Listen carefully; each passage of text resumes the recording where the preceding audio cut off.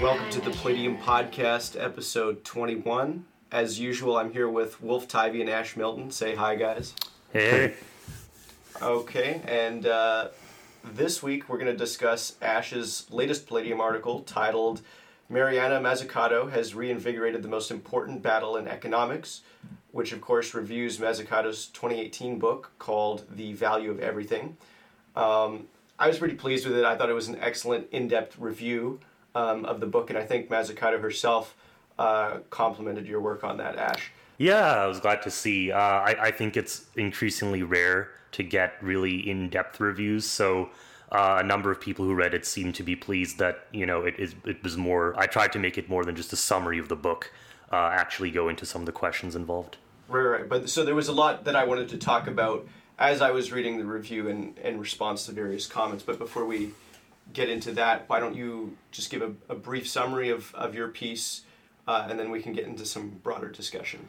Sure. So because the piece itself is a book review, I'm not going to go into sort of every point I make in there, but I'll address the broad theme. So Mariana Mazzucato, who is she? She's an economist based at University College London. Comes from a sort of Schumpeterian tradition, so an economic focus on innovation as being really important. And a lot of her work has looked at this question of innovation and tried to challenge some of the tropes or stereotypes as to where it comes from. So she's very critical of the idea that, for example, states cannot be drivers of innovation, that, states don't produce positive value. And just crowd out the private sector. And in the case of this book, she's taken a broader view and is actually looking at some of the questions in economics where the current orthodoxies have underpinned this focus on innovation as just coming from decentralized markets. And she looks at a number of sectors that she thinks have been adversely affected or in turn are adversely affecting the economy. So her opening question, and this is an example that she uses in a lot of her work, is in 2010, Lloyd Blankfein, who is the CEO of Goldman Sachs, was basically asked, why is your bank so profitable? Why are your employees making so much when the rest of the American economy is still sluggish from the financial crisis, which a lot of the major banks, including Goldman Sachs, obviously had a role in bringing about. And his answer was very interesting, because he said, the people of Goldman Sachs are among the most productive in the world.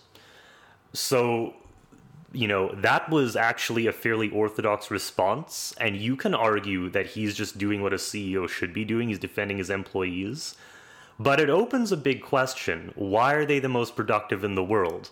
An industry that doesn't directly produce, but is only really meant to be providing liquidity for productive forces, has caused a crisis that is actually now undermining the rest of the economy.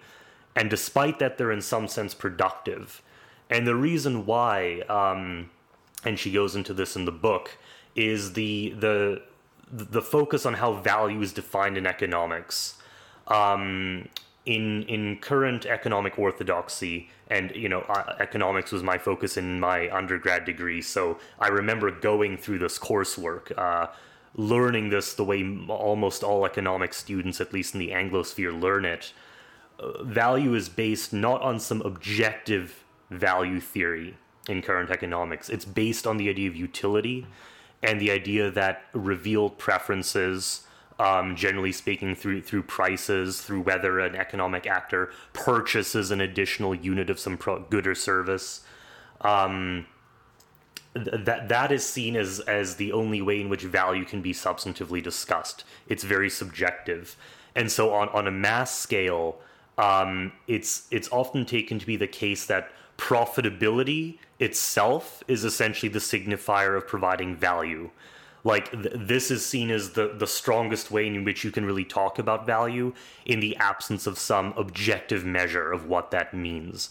Because it's very difficult to have a theory of value that is objective, and people have tried.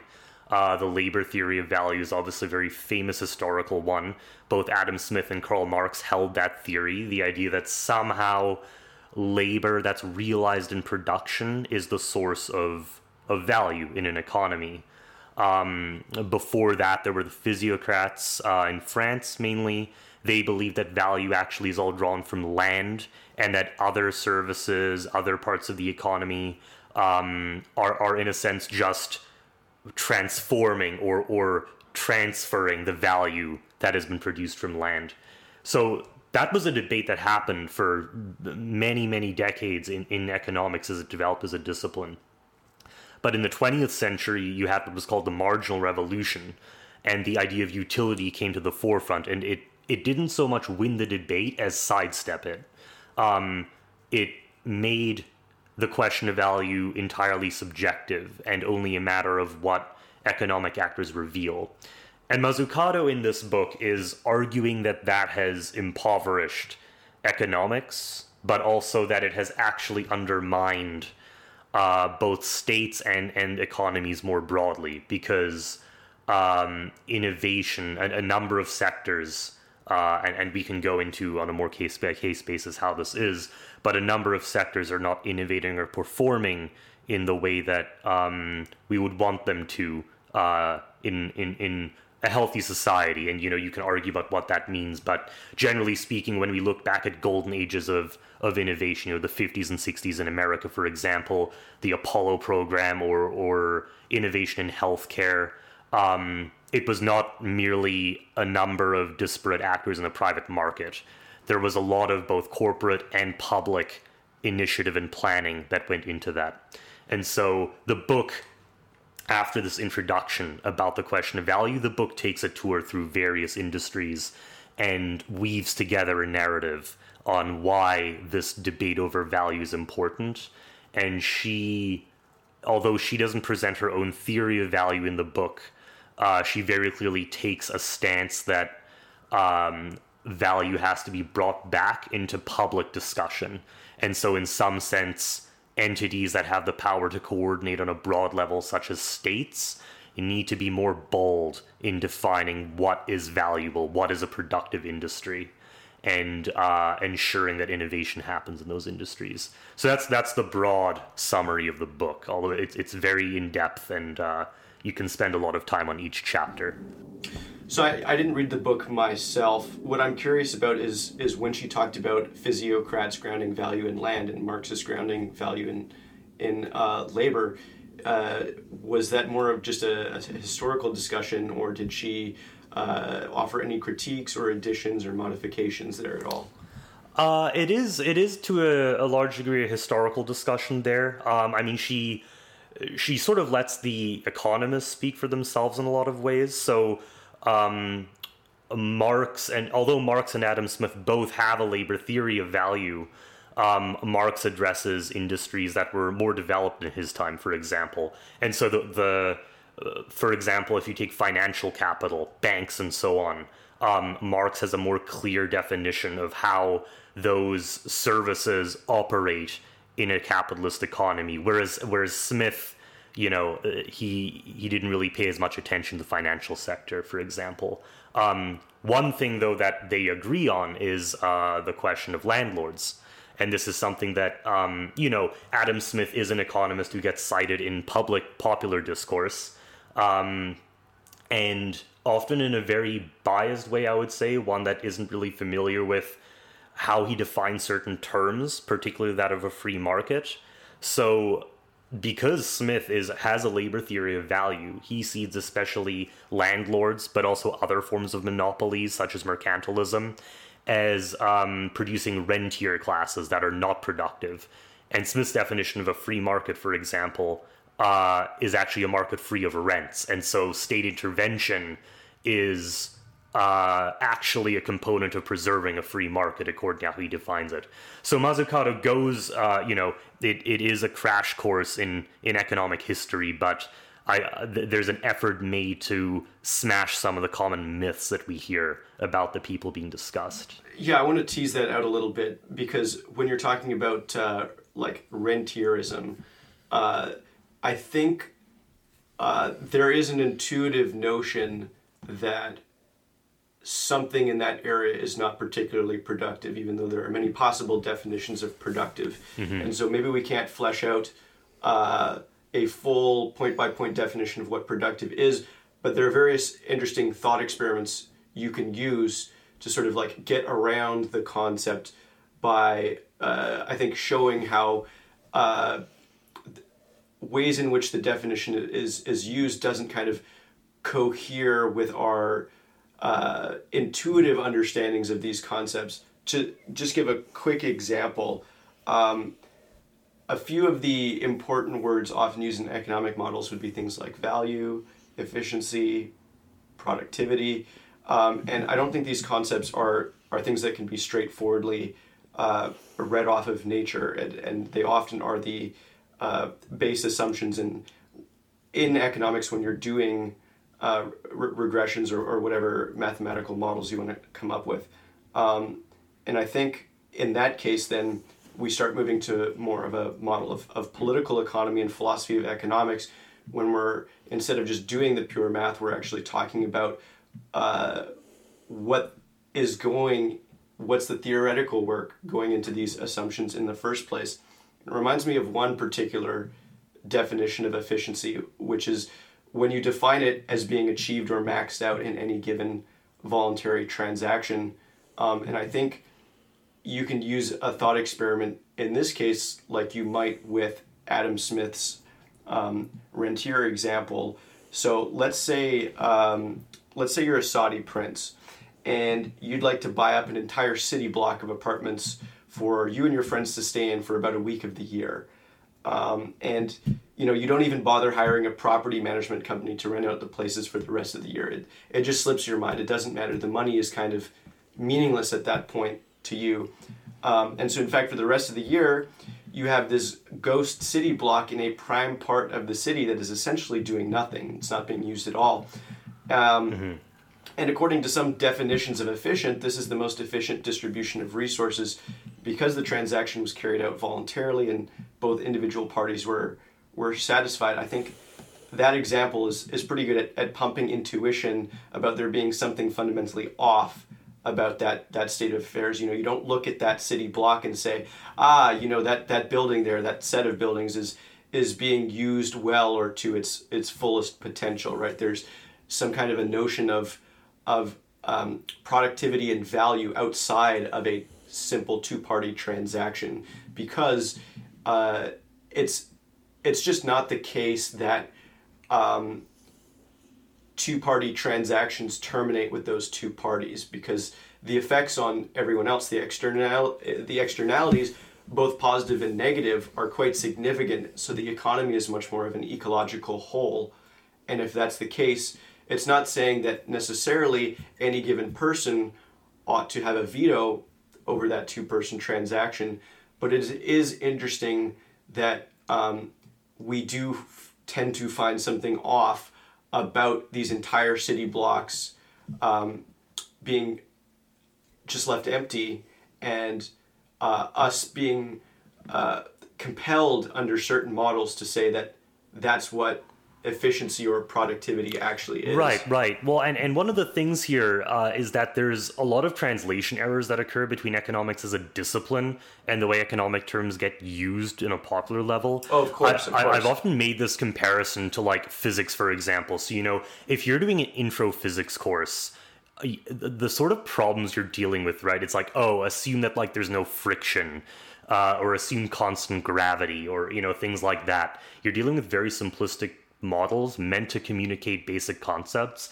and it's not until you get into advanced coursework, sometimes even graduate degrees, that you're starting to really see the problems with the simple models and work with more realistic ones.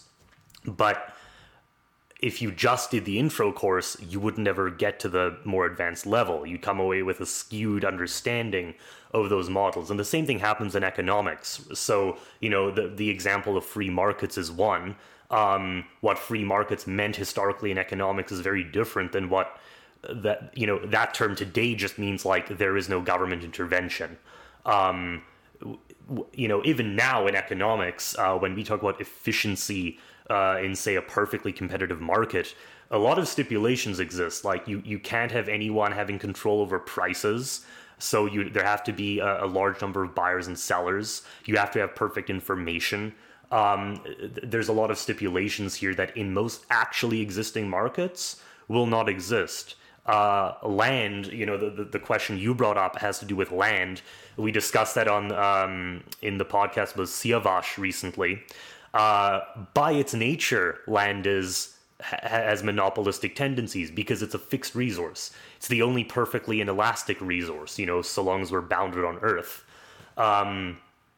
And so people who own land, even without improving it, the value can increase because maybe people around them are putting upgrades or building houses, and more people are moving to the area. So when it comes to actual markets, the value question becomes very complicated, and that's the attractiveness of the utility or the marginal utility idea. Like, you don't actually have to deal with these complicated questions of value because you just outsource it. You say, well, everyone on an individual level, or every economic actor, maybe sometimes you have a company, they're going to define those things for themselves, and they're sort of, we're not going to delve into why they do or do not consider certain things to have utility. The closest one often gets to that is that on macroeconomic scales, you obviously do have to make decisions about what is productive and what isn't. I think one of the useful things Mazzucato does in the book is look at GDP as a measure. And this is something, critique of GDP is something that's becoming more popular now. I actually think personally that it is a useful measure, but it certainly shouldn't be dominant. And it has itself been changed. So, for example, the way finance is considered in relation to GDP has been updated over the years. The way that research and development costs are included has been updated. So they were added to GDP. In the US, I think it was in the 2000s. And, this added significant revenues to the productive economy. They didn't appear, they'd always been there, but they've been calculated differently. They've been considered inputs, not outputs of production. So you can't escape the question of value ultimately, even if you do try and use a subjective method. I think that the lesson that, Mazzucato doesn't quite put it this way, but I've seen this discussion in a few places. Value is clearly not just out there and objective in the way that the laws of physics say are. Right. It is social. It is embedded. Like, things have value because of a context. A popular example is the diamond water comparison. So there's this weird thing where, like, in terms of the value of use, right, diamonds don't have much use value, but they fetch a high price in the market. Water has, it keeps us alive. It has an immense use value, but water is very cheap. So obviously, there are broader reasons as to why diamonds are expensive and why water is cheap, but you end up getting into tricky situations when you just try and sidestep the question completely, because a state is obviously, no state is going to cede all of its water resources so that it can gain control of more diamond resources. That would be an insane move, because you would be existentially dependent on an outside power now, in a way that you aren't if you don't produce your own diamonds. But how many models take the fact of states and sovereignty and differences of nations into account? But just to go back to what I was saying before, I'm mostly directing my comments towards the very pervasive popular level economics education industry.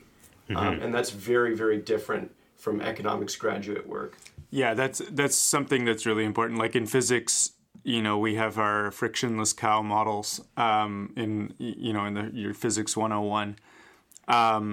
But then, like, no one tries to argue on that basis that, that some particular thing can or should be accomplished sort of in public discourse. But in economics, you get things like the entire regime of free trade being justified on the basis of this really spherical cow kind of model.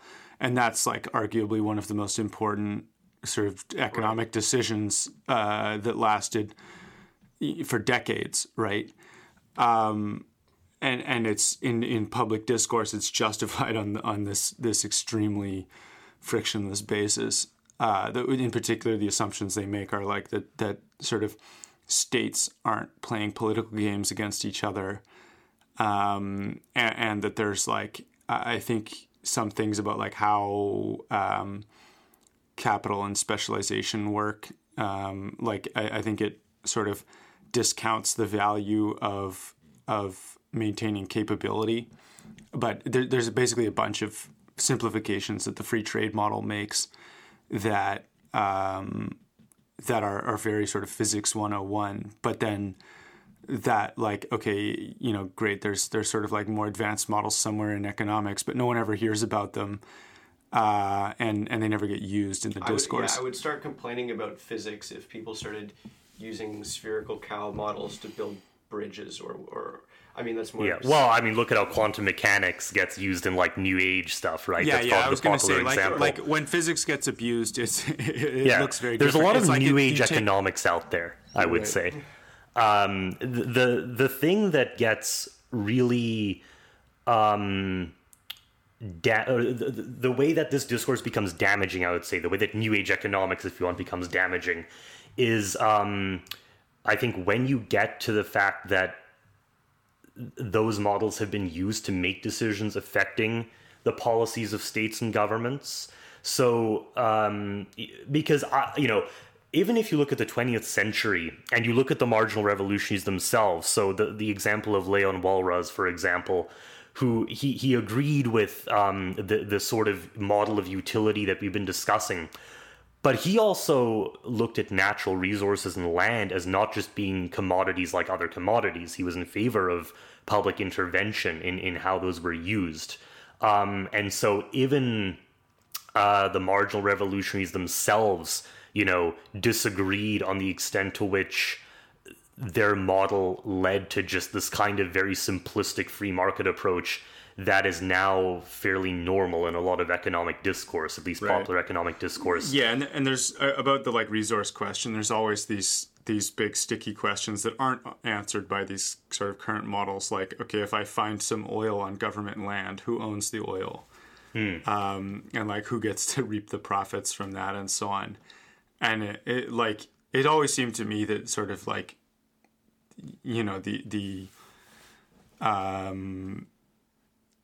it would be in the interests of the state to sort of just charge sort of stumpage. I don't know what the word is in oil, but in logging it's stumpage, right? Like, okay, you're going to cut X number of trees. That means you have to pay us, for that privilege. And then whatever you make on top of that, you can take home as profit, or like auction off the rights or something. And then it's like,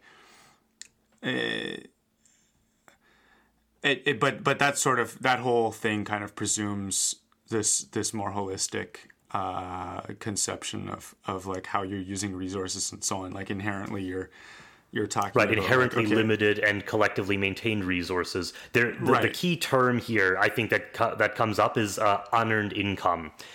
That term was fundamental to the various schools of economics, and I from the more free market to the more socialistic, I think most schools did have a notion that you could have unearned income. You could have income that was in some sense unproductive and illegitimate, at least if you're economically concerned about expanding real production.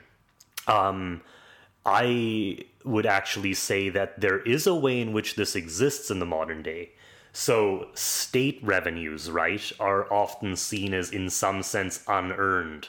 They're often viewed as parasitic, even in cases where, we're looking at natural resources, or we're looking at things like publicly built infrastructure, or hard technological results of research, or medical products developed by public research.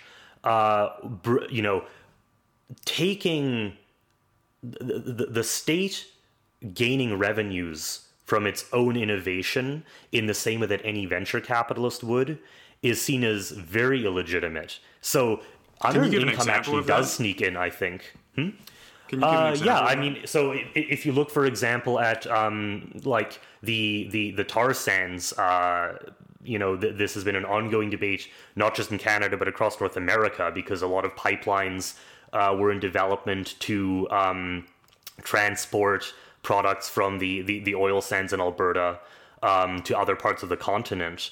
And, this is a natural resource. Presumably, it is entirely legitimate for the state, a public entity in control, in a sense, of the country's public resources to gain direct benefit, not just indirect in terms of, economic development. Obviously, you can make the case that maybe it's best for the state to do that. But in a lot of popular discourse, when it comes to things like building more aggressive sovereign wealth funds, this was often seen as parasitic and just adding costs to companies that were trying to get involved. How much is that is sincere, and how much is that just like there's someone who opposes the plan for other reasons and then just comes up with like the usual nonsense? Like, everyone knows that, or everyone sort of feels something weird about like universities having these huge endowments that are basically investment funds that dominate most of the revenues of or in some cases, like almost dominate the revenues of the institution. And there's something weird about that. And then, people just generally have this sort of like icky feeling about finance and so on. And so like there's sort of hay to be made rhetorically by going after any such thing. But like they only sort of really go after it when there's some political dimension to it. And so, of course, there's always a political dimension to these things. But I think we're in a situation here. Right, but what I'm saying is it's not necessarily coming from like our public conceptualizations as much as sort of just like there's someone who opposes some particular project, so they come up with a bunch of junk rhetoric against it. Well, sure, but you can still, I think you can have a more objective economic analysis of whether the logic makes sense or not, right? I agree that arguments are often politically motivated, but I'll give another example, and this is more based on one that Mazzucato herself gives in the book. She looks at public health research, and especially focusing on the National Health Service in the UK, one of the world's most famous public systems, and as well as the National Institutes of Health in the US. And so she looks at production that had occurred under those systems, and particularly in the US, a lot of the most innovative pharmaceutical research came out of publicly funded national health institutes and was done at universities and the like. However, a lot of these drugs, when they've come into the private sector, are marketed by companies according to what's called value-based pricing.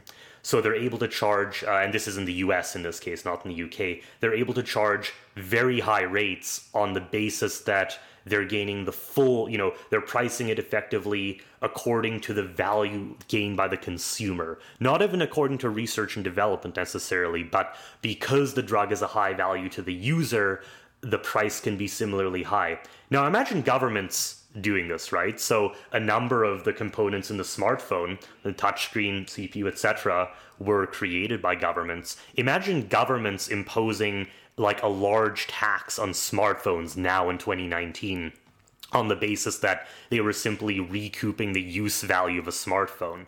There'd be public outcry for obvious reasons. But in the private sector, there was public outcry against guys like Martin Shkreli as well, right? Yeah, there was. And obviously from consumers. But the point is that the philosophy that Martin Shkreli was invoking, he invoked it in a fairly extreme case, but the philosophy of pricing is the standard in the field, right? And that's what's being critiqued here. Right. So, like the idea, I guess what's happened is economics has thrown out the idea of there being a just price for something. And a just price is a very old, it's sort of a very scholastic way now of talking about this. Sure. I don't know what the modern way of talking about that is. The point I'm making here is that when it comes to unearned income, we're in an interesting situation where, this economic orthodoxy is used so that the private sector can essentially pursue profit maximization as their key aim, under even legal requirements like fiduciary responsibility, but governments especially are seen as not having a mandate to maximize profits. And in fact, if they do so, they're extracting value and they're seen as parasitic. Now, that's not to say that they can't be parasitic. Obviously, governments can be parasitic in a number of ways, but it's interesting to me that unearned income still comes through the back door. Right, like the smartphone example would be parasitic. Right, exactly. So, if a company charges a high price for a smartphone, it's maximizing its profits. It's taking care of quarterly revenues.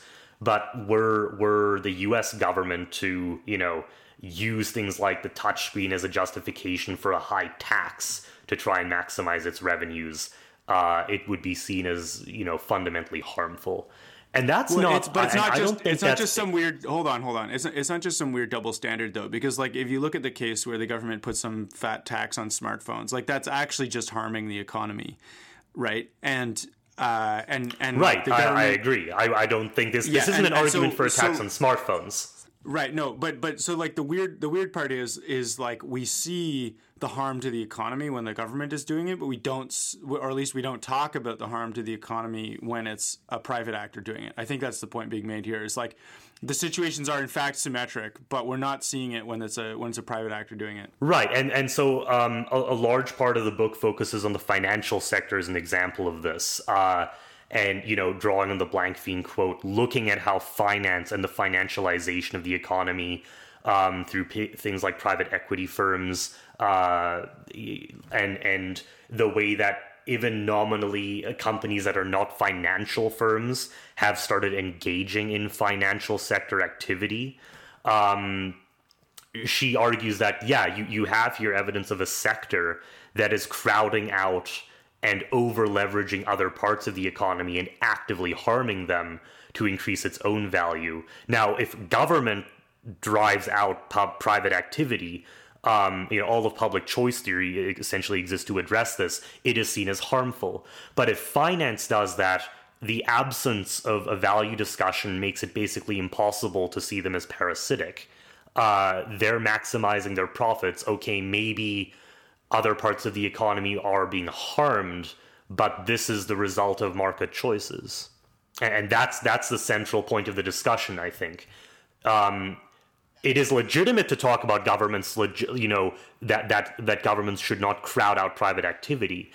In essence, this logic is now just being extended to other sectors. We should also be able to talk about how finance or any other sector might be harmful even when profit maximization is occurring.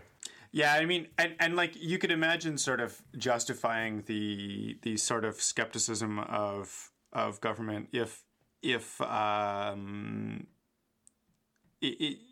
do think it's sort of correct that like, there's such a thing as the government crowding out private industry, but like, and we should go after that. We should sort of arrange for the government not to do that unless there's some great utility to it.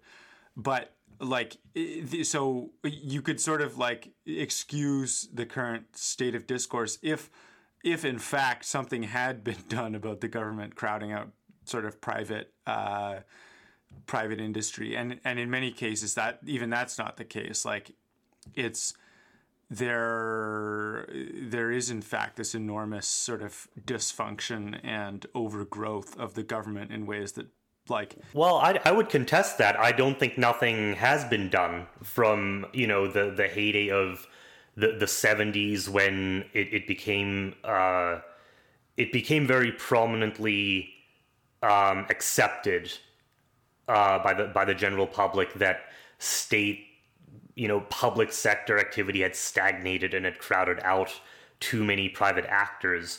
But you had the rise, right, of neoliberalism is a very overused that term. didn't really get fixed. That didn't really get fixed, is what I'm saying. Well, didn't it? I mean, I agree that it probably didn't have the results in many cases that the advocates desired, but privatization fundamentally restructured a number of industries across the Western world.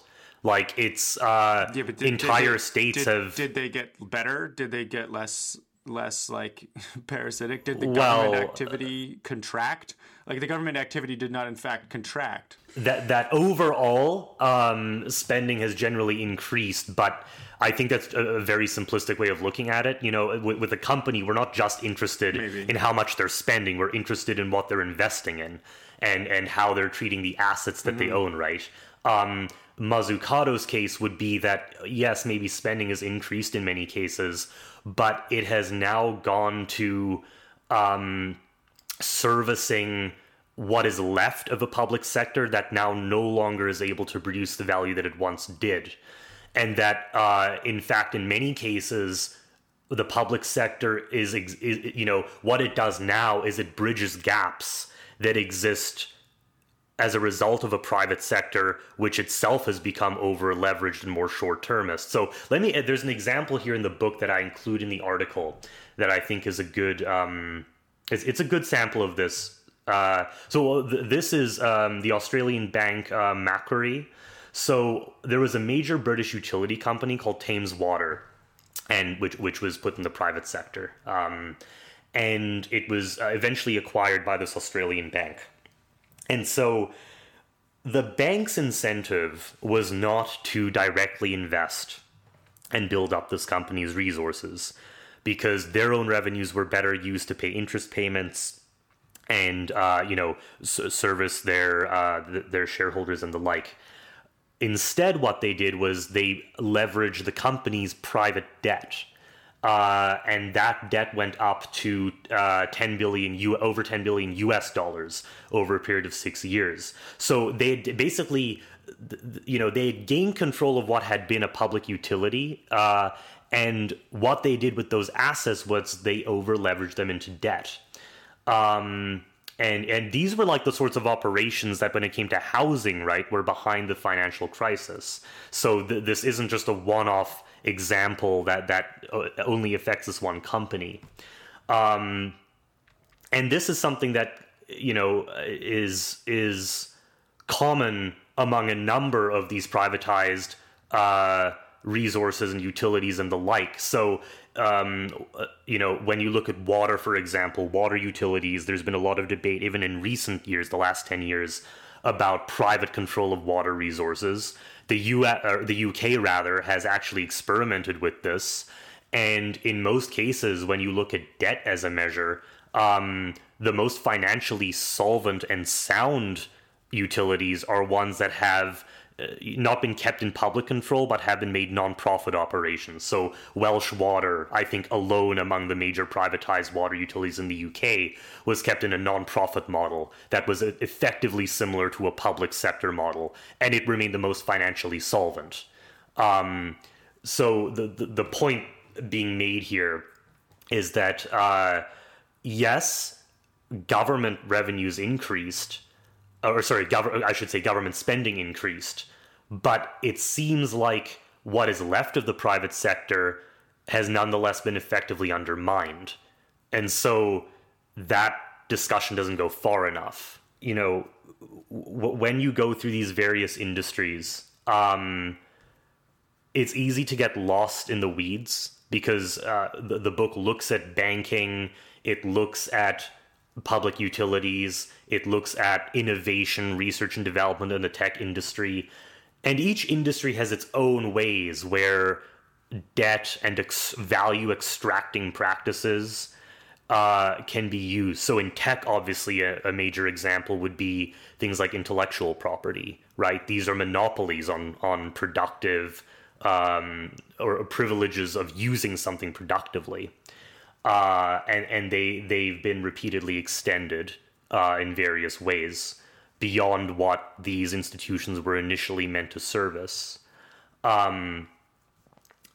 So rather than getting stuck in each individual industry, I think that the broader idea to keep in mind here is that the idea of unearned income through rent and through value extraction that is unproductive is that idea that that's possible has to be accepted before any of these industries can be. And so, when it comes to that, finance takes up a large part of this book. And, by its nature, it's a highly complex industry. The ways in which value is extracted vary. And, there's differences between the investment sector versus the private equity sector and so on. But I think, a really telling example of how participation in financial services has become more and more central outside of the formal financial sector is an example with Ford and General Electric. So, these are American icons. These are, in a way, archetypes of the productive eras of American history.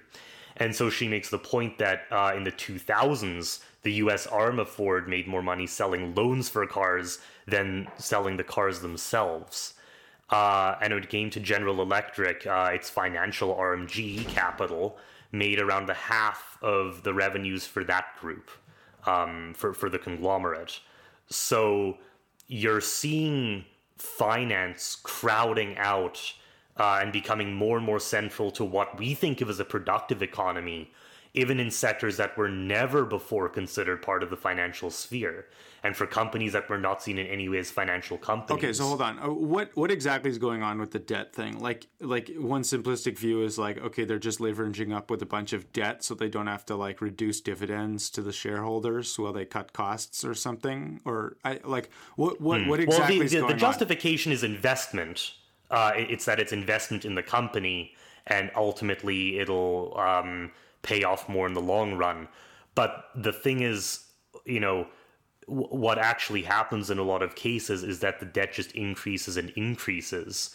And maybe, it's not to say that investments don't occur. Why do the investors want these this? Companies? Is it somehow they're able to get debt and then put a bunch of stuff on the books that somehow has higher value than the debt, somehow it offsets, or what exactly is the sort of accounting calculus here? I mean, a company going into debt by itself, making bad decisions, that is not surprising or uncommon. I mean, companies make bad decisions and go out of business all the time. I think what's going on here, though, is a case where because the private equity firms can take on and resell a number of assets like this, there's perhaps less necessity to invest in the long-term value of the company. Right, somehow if the error is in the financial industry, they can propagate that error to a lot of companies before the chickens come home to roost. Right. Well, and this is something the book discusses, is the way that debt can be used to hide bad debt in a way. Banks do this through securitization of mortgages, and this was part of what led to the financial crisis. Let me try to rephrase then what I think the mechanism is based on what you've said. So it's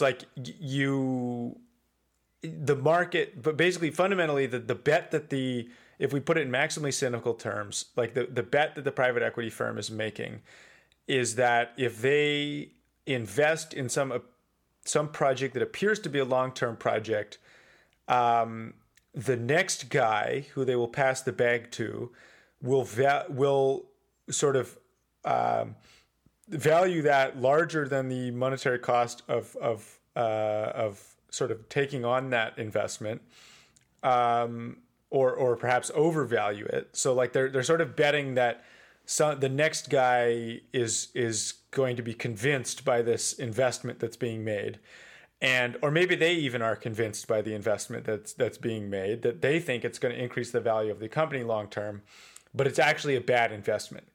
And so what's happening is these firms, the firms being invested in, they take on a bunch of debt, they invest in something that's actually a bad investment. And then this appears to increase the value of the company because people aren't able to do the level of sort of holistic diligence to know whether it's a really good whether that investment that was made was actually a good investment.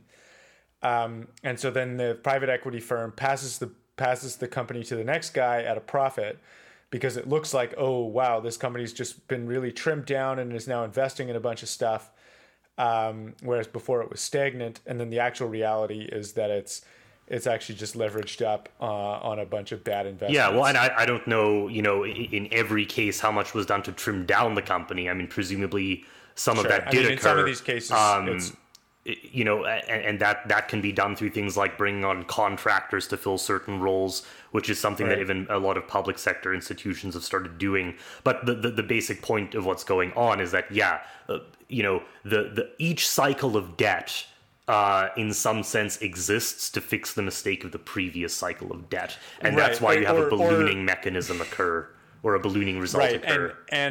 And at some level, like, there's also this like bag passing mechanism where it's like sort of similar to the WeWork thing, where like each investor is like, wow, this company doesn't really make sense, but it looks really investable, so I'm gonna like pour some money into it. We'll grow it a bit, we'll pump it, and then we'll pass it off to the next guy who will end up holding the bag.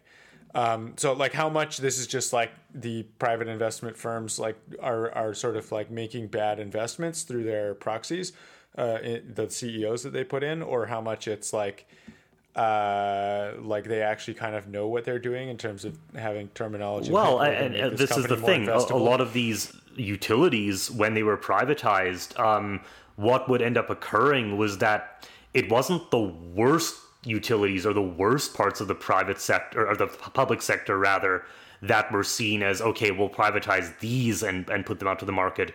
It was actually the better run parts. So the postal service in the UK is an example of this, where it was divided into different services, and some of the well-run parts of the service were what ended up in the private sector. And so there's a kind of self-fulfilling prophecy where the public sector is seen as increasingly incompetent.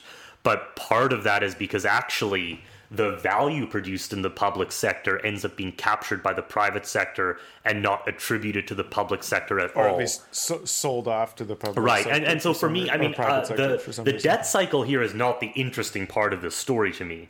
The more interesting part of this story is the way that financial firms and equity firms have managed to gain an outsized control over non-financial assets across economies. In this case, it's things like care homes and water utilities. In the U.S. in the 2000s, it was the housing market, right? And so some incompetence in the investment industry, or some structural problem is causing that outsized power to result in sort of mismanagement of these assets. And I think where short-termism probably comes in here is that the pressure is to demonstrate improvement in the asset as quickly as possible, right? So rather than maybe taking a more long-term approach, I mean, look at the way Amazon continually reinvests till this day in itself. It's very long-term thinking, sort of as you pointed out. But if you want to be improving an asset over like 4 or 8 quarters, you're not going to think that long run. You have to show results. The way you do that is you increase debt and you invest in something. So I think that's part of what's going on there. Right, and I guess so. Like the short-term result requires sort of optimizing for legibility, because sort of theoretically, the market would correctly price things like Amazon, and they'd be like, oh, look, the management team really cares about this long-term stuff and they're really good at it. So let's just kind of price all that in already, and Amazon will have this ridiculously high valuation. But in fact, like the price has just continued going up for the past zillion years, or whatever. Well, who knows the correct value of Amazon? That would probably be an interesting piece, actually. How do we know the true value of Amazon? Probably Jeff Bezos knows the true value of Amazon, but maybe in a way, in order to know the true value of Amazon, it's not enough to just look at current revenues. You have to understand the logic of the company and its long-term plans. Yeah, you have to understand holistically the strategic plans of the company and the strategic capacity of the leadership. And so this is something like what I'm saying here is that, like, okay, we see in the case of Amazon what looks like the market kind of like chronically underestimating the leadership there, where like a company keeps increasing in value because it wasn't already priced in. And so, like, if you're going then for a short-term perspective or short-term sort of gains, then you're going to want to optimize for legibility instead of actual strategic gains, because the strategic gains are going to take a while for the market to catch up, and therefore a while for the share price to go up. But like, if you're optimizing for legibility, then the market realizes what you've done sooner. It looks like it was valuable sooner. And so I guess like in some sense, the problem is this mismatch between what the financial markets are, the kind of value the financial markets are able to evaluate versus the kind of investment that actually produces the long-term value. And if those things were identical, if the financial markets could sort of accurately identify real long-term investment, then you wouldn't have this problem. But the point is just that there is this mismatch between what the financial markets can evaluate and what actually produces the value, and then that distinction just produces the whole problem. Well, and you can make an even more fundamental point than that, which is if we take the view that the role of the financial sector is to provide liquidity, right, to bridge the gaps between household savings and spending, and then business revenues and investment. But it's not just liquidity, right? Because there's this role of like buying up failing companies and restructuring them, right? Right. That's my point like there. That comes from the fact that, in fact, the financial sector, like any other sector's role, is profit maximization. Right. And so, rather than just making liquidity available, they become much more activist institutions. Yeah. Which is why they've managed to exert power over other parts of the economy.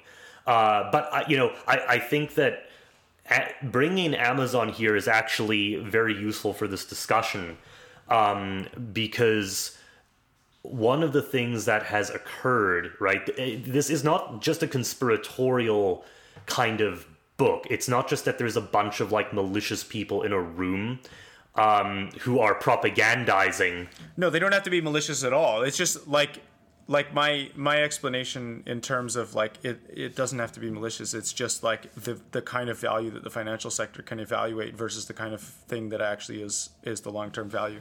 Right. Well, so the reason I bring up Amazon is, let's look at Amazon. That value a lot of the value Amazon has or generates could not have been predicted by markets, because it was not clear how anyone would do that until Amazon actually appeared. And there's a kind of catch-22 there. There's an information by the time Amazon had benefited from its corporate structure, but also from a lot of first mover advantages, right?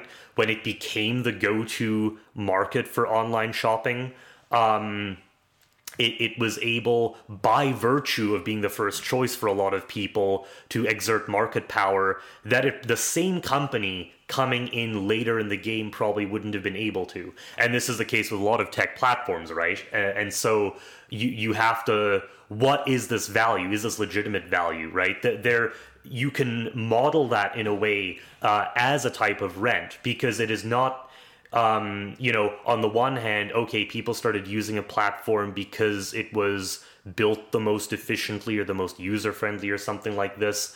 But then the value of that digital real estate, so to speak, skyrockets, because now a lot of people are moving to that platform. You mean to say, and like, Amazon is effectively in a monopoly position, and therefore its enormous revenues are not necessarily like what a fully competitive market would produce. And so because what we have here are markets actually actively being created on the platform. So this is a very interesting case where of socially embedded value. So then we have this, like, there's this big question of like the Amazon antitrust situation, right? And like we had the article on that where basically the conclusion is, well, Amazon has actually concocted itself very thoroughly to be always good for the consumer, so that there's no justification for like, despite being in this potentially like monopoly position where you can view their income in some sense as rent on at least this thing that they've created. It's thoroughly good for the consumer, so there's no justification to break the thing up. The other thing, of course, is like the sort of like, is it rent or not question is really about like who deserves the money from the rent, or even who do we want to give the money to. And like there's going to be, in the case of Amazon, the counter argument, sure, there's a lot of opportunities for rent in society, right? There's like a bunch of oil sitting in the ground, you can pump it out and like make money on that. There's a fixed amount of land, you can, especially fixed amount of land in cities, and so you can just charge rents on that. Once things like Amazon have kind of pioneered a market, there's in some sense a rent interpretation of that, and then so the question is like, okay, there's a bunch of this stuff going on that's effectively just going to be a tax on the economy because, we're gonna have people bid for like who wants it most, basically, and like one view is like, okay, well the government should just take all the rent revenues, like anything that's sort of rent wise should go to the government. That's one view. Or the other view, which is I think sort of the view that we're kind of critiquing here a little bit, is that like, well, rent's actually not any different from anything else, and it's a totally private matter. But then there's the view that guys like Jeff Bezos are like, maybe he needs more money, right? like that he's obviously actually able to allocate money very effectively. He's one of the only large companies. Amazon's one of the only large companies, or like one of the large tech companies at least, that doesn't have like $100 billion in the bank. In other words, they actually feel like they can invest. And this, right, and so the rent there is being used actively to invest in the company. Now, in a way, mind you, that will long run increase their position. And the question will become, okay, well, if say that Bezos does not solve the succession problem, and some future guy running the company just decides to like use the market power and generate revenue and not really keep reinvesting, that is when this issue will become like apparent in a way that I don't think it is right now. Yeah, and that's when you start to talk about like, okay, maybe this thing isn't producing the same level of value to justify like the sort of exception that it was being given. And that's like, that nightmare scenario is like when Amazon turns into Disney, right? Exactly. Yeah. Well, and the response here would be something like, and this is something already being discussed in a lot of tech policy circles. We had interviewed Glenn Weil previously, and we had discussed this somewhat. If a company is founded on first mover advantages and also big data, right? The ability to effectively use data that is generated by a mass population. There's a weird relationship there because that data couldn't be used without a central collector, but it couldn't be generated without the population, and there's a symbiotic relationship there.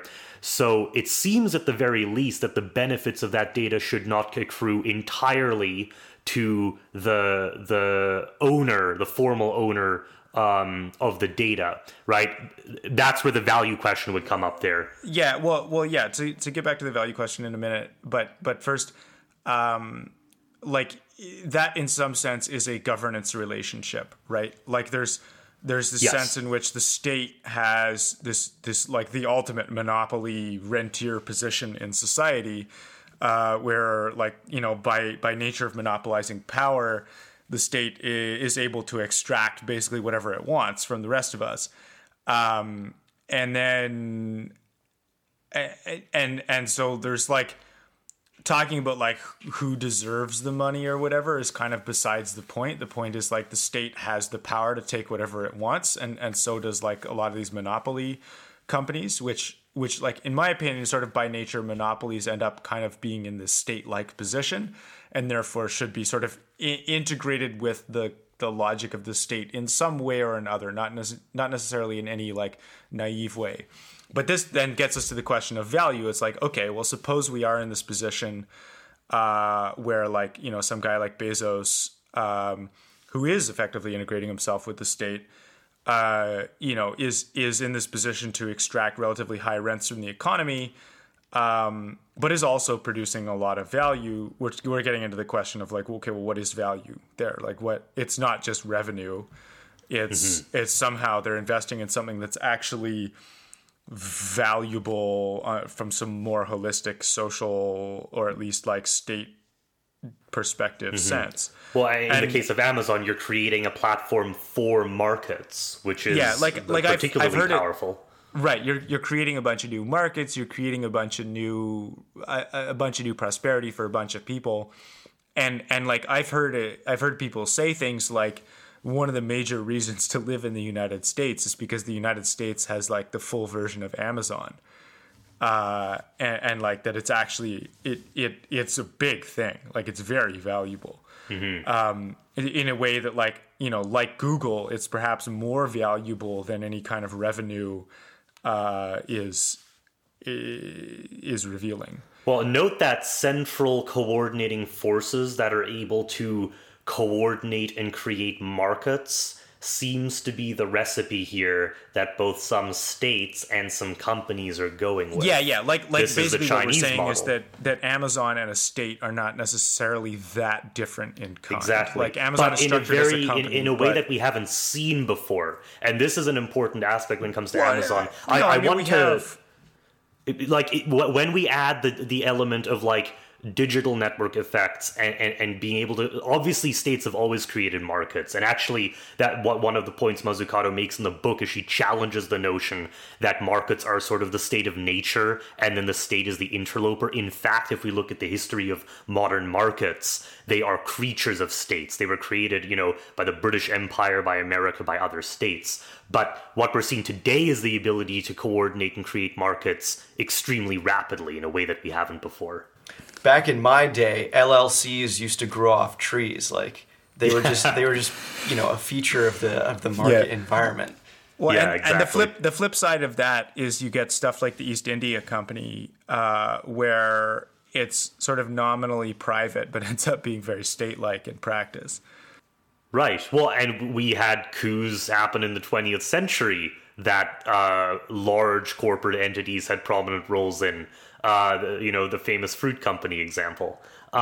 So political action, you know, I think this is a fundamental thing that we've discussed in Palladium, is that we're more interested in like the structure and its political implications than in what they nominally call themselves. And this makes it evident. Well, more specifically, like the current ontology that we're using publicly to describe this stuff, which in some sense is what we're talking about in this episode, this idea of like economic value and our economic ontology. The ontology is basically kind of broken and doesn't necessarily capture the real distinction between, you know, your local repair shop and Amazon and the US government. And like you know, these things are not necessarily like Amazon might be much closer to a government than it is to like a sort of private business in the more paradigmatic sense. Right. Well, and this actually is a good bridge to what to me was one of the most interesting parts of the book itself. We've been discussing here how, yes, Amazon is in a position where it is often engaging in things that look like rent collection, and yet that is being reinvested. And so it is also productive, obviously, in a real way. Yeah. Now, you made a comment earlier, which is sort of, well, the state is the ultimate rent extractor. And that's true. It can be that. But well, it just is. I mean, taxes are rents. Well, taxes are rents. But my point is more that, you know, a part of this mythology, and we've discussed this already in a couple of points of this episode, but states can also be value creators. And this is one of Mazzucato's core, ideas that she's known for championing. Interestingly, this puts her on the opposite side of the debate from Marx and Adam Smith. So both of them, Marx included, put government as an essentially non-productive sector. It was just creating law and enforcement and things like that, but it wasn't producing value. Mazzucato makes a very strong case that, in fact, states should be viewed as value producers in the same way that, you know, a company like a tech company can produce value while still having market power.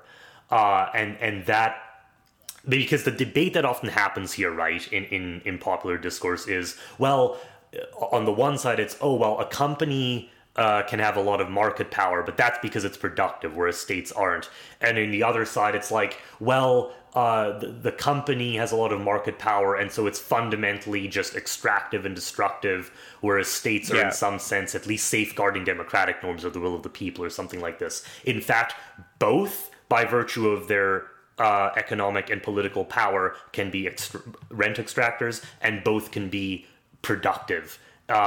I would say, though, in the U.S. context, the idea of the state as productive is a much more radical statement than that Amazon is productive. And so I think that's why this is an important part of the book. Yeah. And so I think, like, the point, to distill that point again and to distill it further, it's that the idea of being a rentier and being extractive is, like, fully separate from whether that's productive, almost. Like to some extent, like, rents that don't have to exist are parasitic upon the sort of, I guess, more competitive parts of the economy. Right. But there's always rents that are privately captured, there's always going to be reinvested. The Georgia solution, the famous Georgia solution to the land question, right, is that, well, we tax value of land in that case. So, yeah, there is still rent being produced, but now it is reinvested in... it is not being simply captured as profit, it's being reinvested. And so when rent is reinvested in the correct capacity, it now becomes productive again. And that is the important aspect of this. Yeah, like the idea of just taxing the rent because, like, by nature it belongs to the state or whatever, misses the point of, well, the actual question is not who gets the money, but is it sort of invested productively or unproductively. Right, exactly. I think that's an important point here. Though this gets us into the question of value, right? What is production, etc. Exactly. And, like, production and value, I think I'm actually going to be a little bit radical here in sort of both directions simultaneously, which is to say that I think the sort of utility subjective theory of value is correct. You can't talk about value without talking about someone valuing it.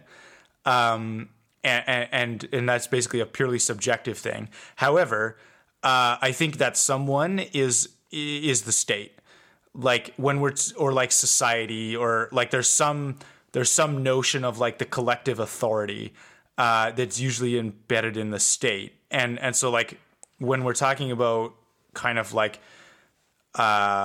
when people are just using a folk notion of what's productive and unproductive, I think what's being referred to there is, like, what's good for the whole, and sort of through the perspective of the state. Like, the state kind of takes the central role in defining what the whole is and what it is about. And so there's this, like, you know, so in some sense it's like, okay, well, it doesn't matter who gets the money as long as it's invested productively. On the other hand, like, productivity is defined with respect to what, in a sense, the state wants for society. And, you know, and the state can be quite wrong about what it thinks is valuable, but it is in this position that's kind of, like, defining how we think about all this stuff, and it's defining... It is sort of the actor that is acting in this case, is, I guess. So are you claiming that, like, people operating in markets are responding to valuations made by the state in some sense? No. I'm saying that, like, okay, so there's inadequacies in the subjective theory of value if you take it to be fully individualist, right? Mm-hmm. Like it's sort of this idea that the individuals are coming together to construct society purely for our mutual benefit as individuals. And not through any kind of collectivity or anything. And I'm saying that actually, on the contrary, the existence of the state and the way the state interacts with society and the way we actually are is such that there is a collectivity. The state is at the center of that collectivity, and the state kind of defines the perspective of that collectivity.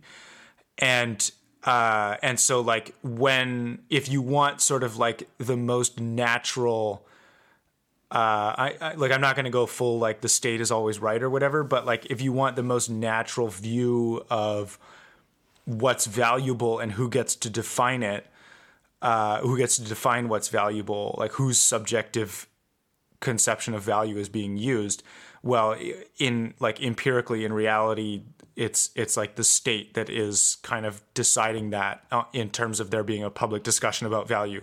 So I would distinguish a little more here. I think there's a sense in which you're correct.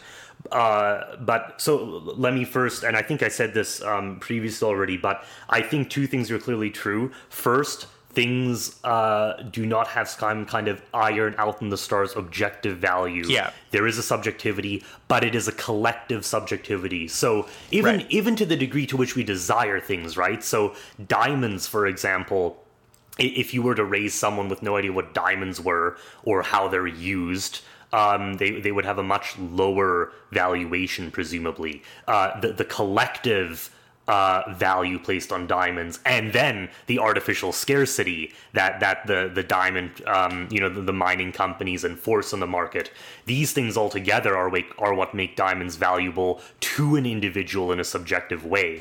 So I think it's definitely the case. You have to look at these collective value creating mechanisms. So I think you're correct. The state is an example. I don't think only states play this role.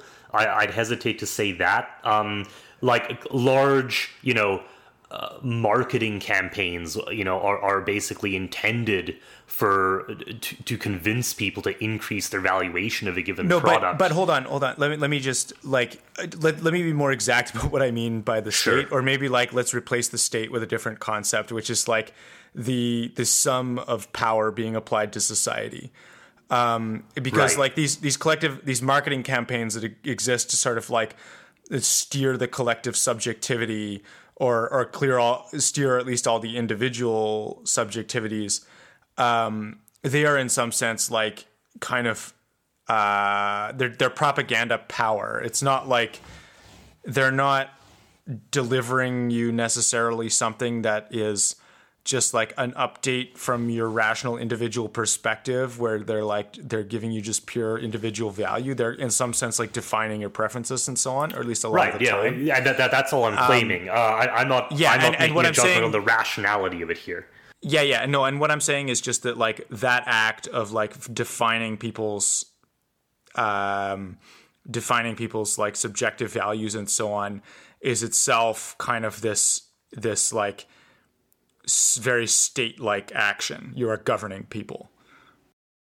Right. Well, and so I think that your point is correct in a very important case, which is where, in this case, states proper actually do create entire industries and make things valuable that were not before. So look at rockets, right? I mean, the role that publicly backed research, and especially things like the Apollo missions, for example, had in, not just making production of rockets and rockets as products valuable, but in creating entire systems of education and of specialization around the manufacture of the technologies that were included in the Apollo missions and downstream industrial applications of those technologies. None of that would have been possible without state initiative to build up those industries and the mission-oriented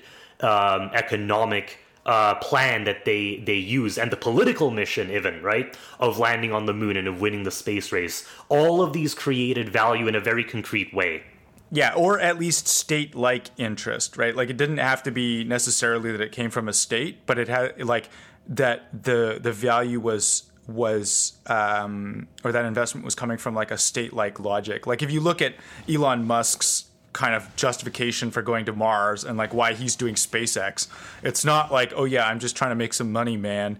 He's doing a kind of governing move where it's just like, okay, humanity as a whole has to be multiplanetary. So I, as a sort of like first class member of the political community, am going to make an investment in making humanity multiplanetary. And again, it's a state-like move. It's a governing move. And as for value of the rockets and so on, like the rockets are clearly valuable from that perspective of like, okay, well, let's see if we can go to space and so on. Like there's this collective value to it. But when we ask like, well, valuable to who? I think one of the points, like you were sort of echoing what I was saying on at least the part where the individual perspectives kind of in some sense derive from what the state wants. But I want to add this additional component, which is like that's not even necessarily what we're talking about. Like who are the rockets valuable to? Well, they're not valuable to me as an individual. I'm just some guy. I don't need a rocket, right? But they're valuable to the state. They're valuable to the state in its political contests, in its development goals, in its like wanting to go to space for whatever reason. That's like the value of the rockets is coming from that logic, right? It's valuable to the collectivity acting through the vehicle of the state. Yeah. Well, and they're valuable to the population. They are not valuable to you as a user, but you living in a state that dominates rocketry and all the resulting exploratory and military domains that result from that is valuable to you. But it's only valuable to you in that collective expression. Yeah, well, there's two ways. There's two ways that it's sort of like valuable to me. One is indirectly if it like feeds back into like making my rent lower or something by like moving a bunch of NIMBYs to Mars or something. But like, or if I care about the values of the state, right? Which I do. Like I do have these collective, like I do internalize collective subjectivity to some degree, right? I'm I take action in my life to do like to care about the sort of collective concern from this governing perspective, right? And that's like why we're doing Palladium, right? It's not just like, oh yeah, man, we're trying to make a buck, right? We think that there's this piece of society that needs to be governed better, and we think that because we're internalizing the collective logic of the state, not just that like the state has convinced us to do this, but like that humans in some sense care about the collective subjectivity. Anyway, so there's those two ways that that could be valuable to me. One is like lowering my rent. The other way is, or like increasing my wage. But notice that that's not fully distinctive in the sense that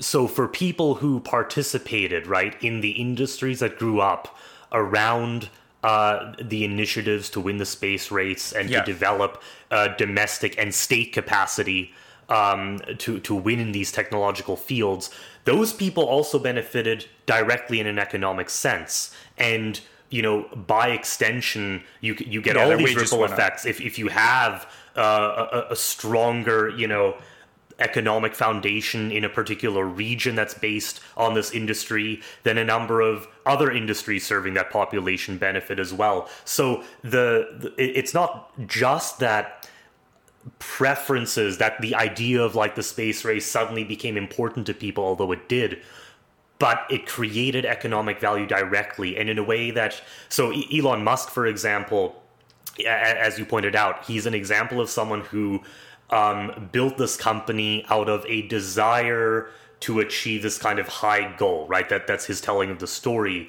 But even he already had to have access to his prior fortune that he'd made from other ventures. America, as a government and as a state, was able to do the same project on an even larger collective scale.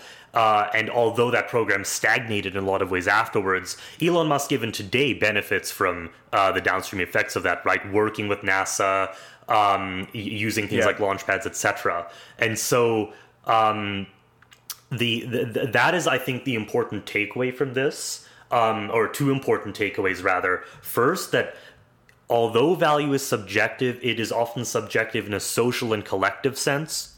And in that way, the individual it is not subjective in a purely individual way. The other thing is that once we start viewing value in that way, we can start to talk about, we can bring back, I think, this idea of unearned income and start talking about the ways that rent is used or misused, and how organizations that have economic power, including states, can be economic value producers, and in the case of states, have the sort of coordinating power that makes them unique value producers that can't just always be replaced by the private sector. And that, I think, is the radical idea in this book, and for what me personally was the strongest takeaway from it.